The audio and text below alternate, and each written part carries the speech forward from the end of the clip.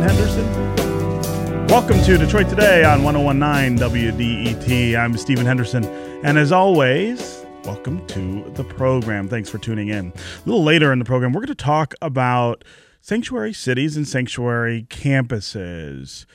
Lots of talk these days about what response local governments should have to President Donald Trump's radical change in immigration policy. Should cities cooperate with the federal government in their increased crackdowns, their increased pursuit of immigrants and illegal immigrants in particular, or should they be protecting their citizens? Same question for campuses. Should they be cooperating with the federal government, or should they be trying to protect the students that they have from this kind of authoritarian reach into their world? It's a subject that has confounded, I think, a lot of people. Now, a lot of people don't quite understand what sanctuary means in the context of a city or a campus. We've heard mayors and campus presidents say things like they want to protect their students, but some of them seem to skirt around that word a little bit and say that they are not sanctuary cities or campuses, even though they plan to protect their residents or their students. So we're going to talk later in the show about that issue, try to get a lot of different perspectives going on what this all means, what it is going to look like, and what the response might be by the federal government if cities or if campuses decide not to cooperate with immigration officials at the federal level. Also, I want to preview something that we're going to talk about tomorrow because I know it's on people's minds today. The apparent unraveling of the administration of Donald Trump over this connection with the Russian government during the campaign and perhaps even into the early days of the administration. Mike Flynn, the national security advisor, had to resign this week because of the things that he did communicating with the Russians during the campaign. There is a lot of talk about how much higher this might go. Should there be an inquiry launched, an independent counsel perhaps, to look at all of this? Of course, we are paying very close attention to that here at WDET and on this show, Detroit Today, and we're juggling so many things. I mean, the news cycle is moving so fast, and so many things are happening with this administration, the number of executive orders, the issues with immigration, all of these things. And so we are trying to keep up as fast as we can. We will tomorrow turn our attention to what is going on with the resignation of Mike Flynn and the Russian connection to the Trump administration, something we've talked about before. Now we've got new information and new news for that subject, so we will do that tomorrow. Today, however, as I said, we want to talk about sanctuary cities and campuses, another topic that we have been sort of eager to get to because of the news. If you want to talk about Mike Flynn today, though, certainly give us a call. I would love to hear from listeners about what they think is going on inside the Trump administration, what this likely means, how high it might go, and whether we're seeing the beginning of an end to this administration. Certainly, in history, we have seen how things like this can snowball and get out of control. And once they reach into that Oval Office, once they reach into the hands or the control of the president or the vice president, a lot of times it's very difficult to maintain that power. So if you want to talk about that, certainly give us a call today, 313-577-1019. We'll try to work those comments in between the subjects that we are going to cover. Up front, though, I want to talk with author Jim Wallis. He is a best-selling author, pastor, and founder of the Sojourners Advocacy Group. President Donald Trump's executive order for a travel ban between 7 Muslim nations and his desire to build this wall along the Mexican border, these have been really divisive issues here in America between those who value safety and order and those who value liberty. It's been between states and neighbors and between people in faith communities. A lot of evangelical Christians who voted for Trump have advocated for the president's heavy-handed approach toward immigration. But some spiritual leaders say it's fundamental to the faith that Christians open their arms and actively campaign for the rights of everybody, including and especially immigrants and refugees. Jim Wallis has written a new preface to his book, America's Original Sin, in reaction to the things that we've seen the Trump administration talk about and propose. And he joins me now to talk about that new preface. Jim, welcome to Detroit Today. Great to be back in my hometown. Yes, absolutely. So let's talk about what you wrote and what inspired you to write it. America's Original Sin is about the issue of slavery and its immense legacy, the immense shadow that it casts on modern America, and it talks a lot about the obligations that those of us who live in America now, whether we are black or white, have to acknowledge that legacy, to acknowledge that shadow, and to react to it. This new preface tries to put those themes into the context of the rise of Donald Trump during the campaign and his election in November. Talk to me about what it says and what meaning you hope to bring to that. Well, I've been listening to your preview of the show in the week, and it ties all directly into that. The election of Donald Trump is causing a moral crisis in this nation on a number of levels, and really it's causing a crisis in the churches. Because when you think about this, a majority of white Christians of all kinds, Catholic, Protestant, and 81% of white evangelicals voted for Donald Trump. Now, they said they didn't vote for him because of his clear use of racial bigotry. They voted, they say, for other issues, abortion, religious liberty, and so on. But here's the problem. When black Christians go to white Christians and say, oh, so racial bigotry wasn't a deal breaker for you. His use of racism wasn't a deal breaker. And it wasn't. It wasn't a disqualifier. And now he's institutionalized the racial rhetoric. He is a white nationalist as his chief advisor.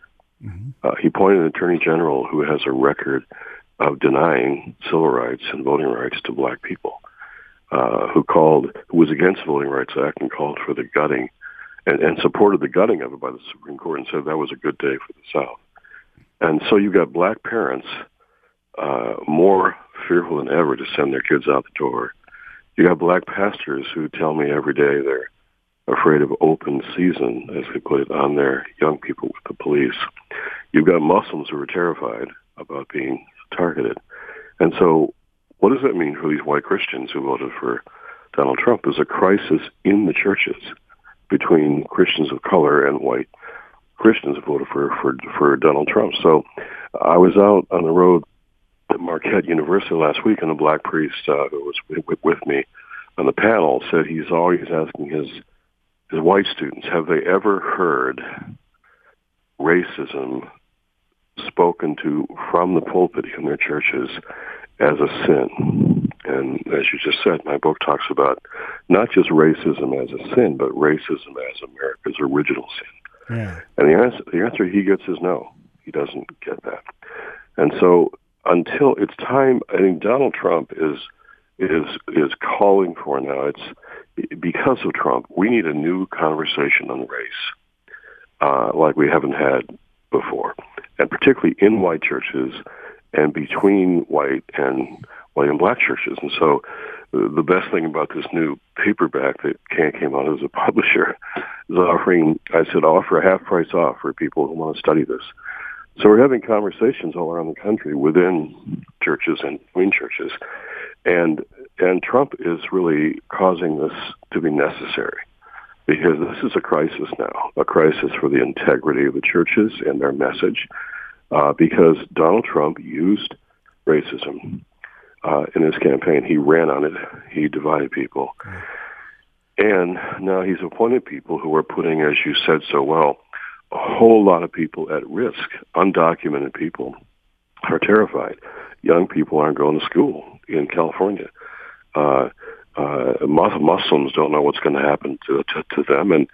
And young people of color face racial policing in their neighborhoods with no accountability anymore from Washington, D.C. So this is a crisis, and it has to be treated as a moral crisis because of the election of Donald Trump. Yeah. One of the things that I find really interesting about this subject when it comes up and about the reaction to this subject when it comes up is the automatic sort of assumption that discussion of the racist things that President Trump said during the campaign, the discussion of the racist policies he said he wanted to embrace, becomes the reason for people to explain away their behavior. And I'll give you an example. Rand Paul, a senator from Kentucky, recently said that he was prepared to vote against Jeff Sessions to be Attorney General of the United States, former Alabama Senator Jeff Sessions. The reason that he ended up voting for Jeff Sessions, he says, or one of the reasons, is because Democrats brought up race and the racial past that Jeff Sessions has. And he said, look, that was an unfair portrayal of this candidate, and I wanted to push back against this idea that Jeff Sessions is a racist, so I voted for him. You hear this a lot from Trump voters. They will say it's the discussion of race. It's the obsession with race. It's the racial overtone that liberals and Democrats want to bring to the conversation that caused them to vote for Donald Trump. It's not just that they weren't thinking about race and racism in casting their votes, but in some cases they were pushing back against this idea that race and racism matter. That seems to confound, at a fundamental level, some of the things that you are trying to get people to think about. If it's not okay to talk about race, if it's not okay to think about race, if it's not okay to make race a part of these larger discussions and racial history a part of these larger discussions, then we can't do the things that in your book and in this new preface you are saying we need to do. Well, whatever liberals do, whatever Democrats do, that's up to them. My view is that often white liberals and Democrats haven't dealt with race effectively either. I'm talking as a Christian. Mm-hmm. All right. So whatever motivates Paul, I'll just sit there and say, I'm a Christian. I read my Bible, and racism is fundamental in the Bible, as is how we treat strangers. These are gospel issues. These are theological, spiritual, biblical issues. And to say they're not is to be ignorant of what the Christian faith says, which many Christians, in fact, sadly, are. And so here's the political fact, though, that is really underneath all this. By 2040, we will no longer be a white majority nation. We'll be a nation which is really a majority of minorities. The truth is, a lot of older white people aren't ready for that. And so we're trying to, as the book says, build a bridge to a new America. It's going to be a new America, and a lot of people don't like how they would say their country is changing. And Donald Trump appealed directly to that. And so he points to Jeff Sessions. Jeff Sessions isn't just against illegal immigration. He's against immigration, period. And he's the senator that is most against immigration. So when Donald Trump says last weekend that they're arresting criminals and drug cartels, and that's not true. That's not true. They arrested and deported Lupita, whose crime was she years ago put out a false social security number so she could work. She came and support her family. She came as a 14-year-old kid. Mm-hmm. Now her 14-year-old daughter had to pack her suitcase. Was trying to figure out, I don't know what my mom needs. She's going to be deported. I don't know what she's packing her mom's suitcase. And now she's in Nogales, and she checked in with ICE every year because she had this social security issue. And they deported her. They're deporting moms with kids. So if they say they're not, they're lying. And Christians have to care about moms with kids. And this mom was going to church every week with her kids. So what the Bible says is more important than what Donald Trump says. or Rand Paul says. And so we're going to announce next week. It's already out there, and it's called the Matthew 25 Pledge. This is the text in the Bible that brought me to my Christian faith when Jesus says, I was hungry, I was thirsty, I was naked, I was a stranger, an immigrant, I was sick, I was in prison, and you didn't come to see me. You weren't there for me. And Jesus, the people say, Lord, when did we see you hungry and thirsty and naked and sick and a stranger in jail? And he says, as you've done to the least of these, right. You see it everywhere. You've done to me. Absolutely. That's what he says. This is a Christian issue here. So there are vulnerable people who are in fear, and we're gonna make a pledge, and thousands have already signed it, to support vulnerable people. So sojo.net, sojo.net, people can find that. But we're going to support vulnerable people because that's what our faith says, and that's what we're going to do. Yeah.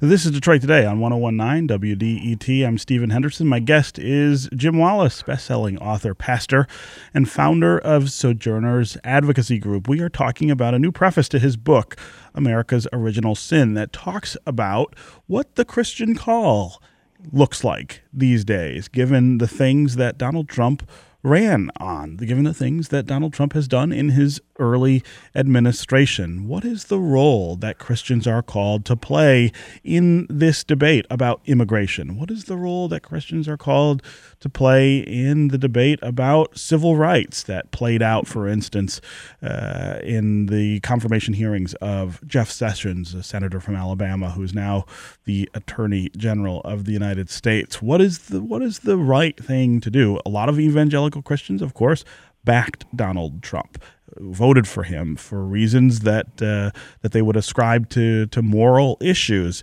in many cases. But what is the ask of these moral issues to take care of people who are in vulnerable positions, to not discriminate against people because of their race or their religion? Is there a tension there that is about to play out in Christian communities? And what do you think about that? Again, 313-577-1019 is the number to join the conversation. That's 313-577-1019. You can also go to the WDET Facebook page and put your comments there. Also go to Twitter and hashtag Detroit Today. We will try to work your comments into the conversation. Again, 313-577-1019. What do you think is the obligation of people who call themselves Christians to stand up against the things that Donald Trump is doing that don't seem to comport with Christian belief? Cracking down on immigrants the way that he promises to do, building a wall with between this country and Mexico, embracing an attorney general who does not embrace civil rights, for instance. What are the tensions that exist between Christianity and those positions? Let's go to Delphine in South Lyon. Delphine, welcome to Detroit Today. Hi, thank you for taking my call. Sure. I agree with Reverend Wallis 100%. We do belong to Black Catholic Church, Sacred Heart, near Eastern Market. Mm-hmm. Our pastor said the duty of government, he summarized in one word, justice. And I think that's so wise. But I also called to alert people as to what is going on in Clark Park, in that Southwest Detroit area. It was always traditionally Hispanic area. There are 3 major schools surrounding Clark Park. Yes. And ICE, the Border Patrol, has been patrolling. So in case mothers that come to pick up the kids are terrified. They can't sleep at night. They have nightmares. They sob uncontrollably. It's because they are so worried that their mommies or daddies will just disappear and they'll be left alone. Yeah. This has to stop. So we need, as you say, an action. The action is to go to Clark Park on Friday afternoons, 3:45 to 4:45, and they have signs or make a sign or just show solidarity with these people. Yeah. Delphine, at the Detroit School Board meeting last night, this issue came up as well with regard to Western International, which is one of the schools that's right there around Clark Park. The principal there was talking about this fear that exists among families in his school, and asking that the school board declare all of the schools sanctuary schools in order to push back against this. So this is something that a lot of people, I believe, are starting to pay attention to. This will play out not just in some parts of the community, but in all of the institutions that we have here in Southeast Michigan, especially because of the large number of immigrants that we have who live here. So, Delphine, I really appreciate the call there. Go ahead. What Delphine is saying, how can anyone say this isn't a Christian issue? You've got kids who are afraid of their parents being deported. And Jesus says directly, as you treat the stranger, you treat me. So it's time for faith to act as resistance to this. So we're going to say to this administration, if you arrest and deport millions of people who are members of our churches, who kids go to our schools, we're saying you're going to have to arrest them in our churches and in our homes. I mean, I employ young, undocumented kids who sign up for the Dreamer program, and they called me in tears on election night. And if they want to arrest Yvonne, they're going to have to arrest her in my house. Right. So we have the capacity to say to this administration, we're going to become sanctuaries for the people that Jesus calls strangers, and you're going to have to arrest them in our houses. We're going to have a meeting with every police chief and sheriff in the country, clergy, and say there's no longer any accountability for policing, apparently, from Washington. But you're going to be accountable here. Here's my badge. Here's my collar. Here's my card. We're going to get to know each other. We're going to help you with community policing. But if you do racial policing here, we're going to watch you. We're going to tape you. We're going to film you. We're going to be in the streets with the kids. And if you register Muslims, we're going to say to this administration, if you register them, there'll be priests and pastors and rabbis in line ahead of the Muslims saying, I'm a Muslim too. Right. This is a time where faith calls for resistance, and that's happening all over the country. Yeah. And the Matthew 25 Project is going to be a real sign of that. We're based in a text, not partisan politics, a biblical text. Let's go back to the phones here. Al in Detroit. Welcome to Detroit Today. Hi, Stephen. How are you doing? Good. How are you? Pastor, and to you as well. Sorry, good morning. Good morning. I'm not arguing against you because I understand. I applaud your compassion. But here's my question to you: you're okay, and I speak from a heterosexual male. Okay, the Christian belief, as it were, has been used as a means of hatred by the conservatives. I mean, towards homosexuals and women, as far as the matters of abortion and gay rights.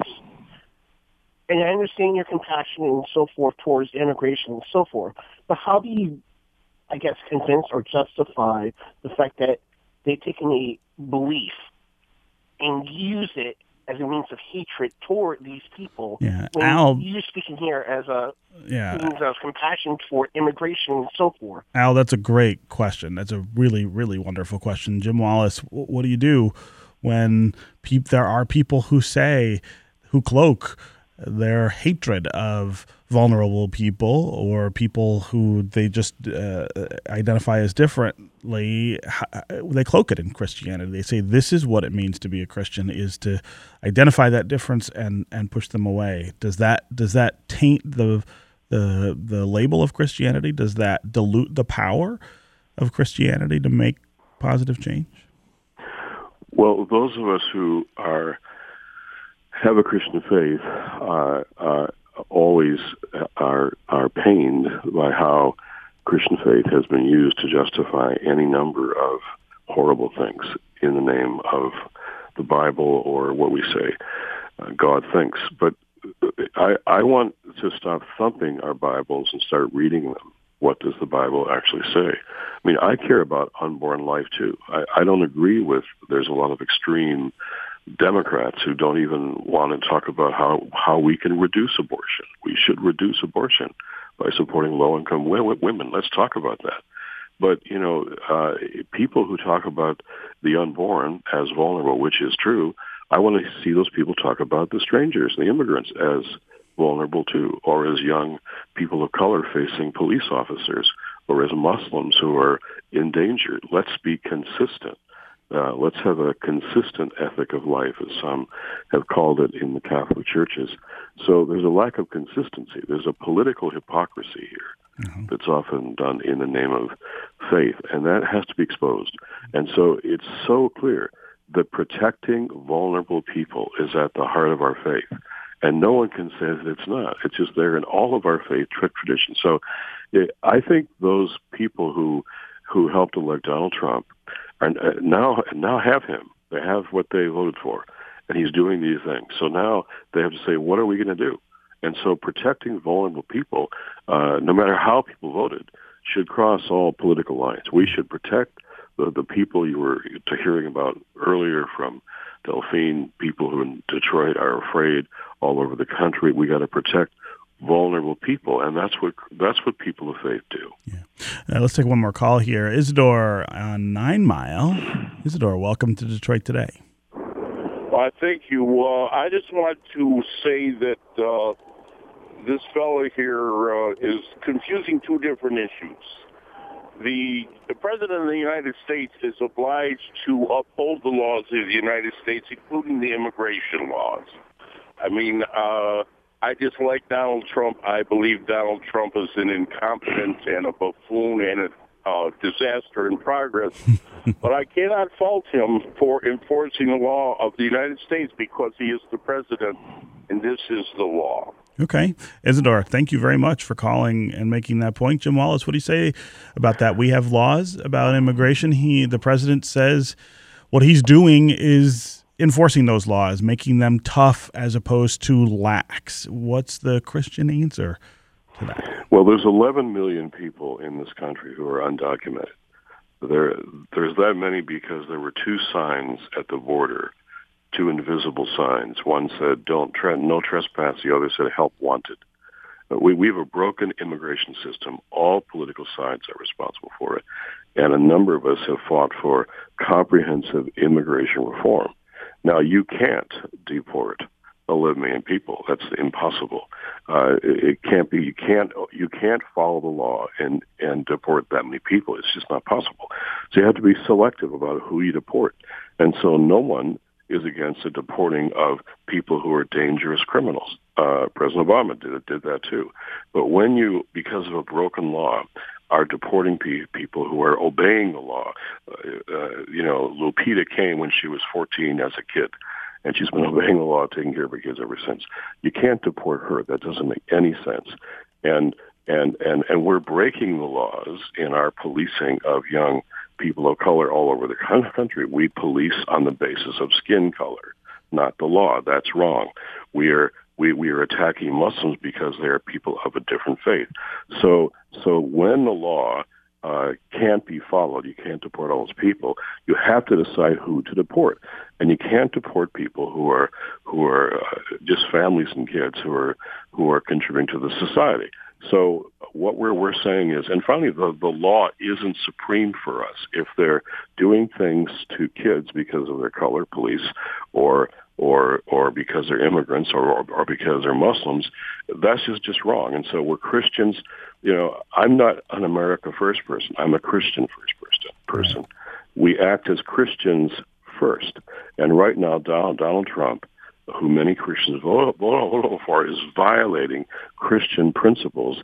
This is causing a crisis in the churches. So I think we need a new conversation on race in America. Donald Trump is making that necessary. Yeah. So at local levels and congregations, I want to see people studying race honestly as adults. A grown-up conversation is really what Donald Trump is going to force us to do, and that could be a good thing to come out of all this. So, I hope people can do that in and between congregations, and the Matthew 25 pledge is going to grow all over the country And if you want to know more about this, you go to sojo.net and find out about how Christians are responding to vulnerable people who are in real trouble now because of Donald Trump, who white Christians elected. Yeah.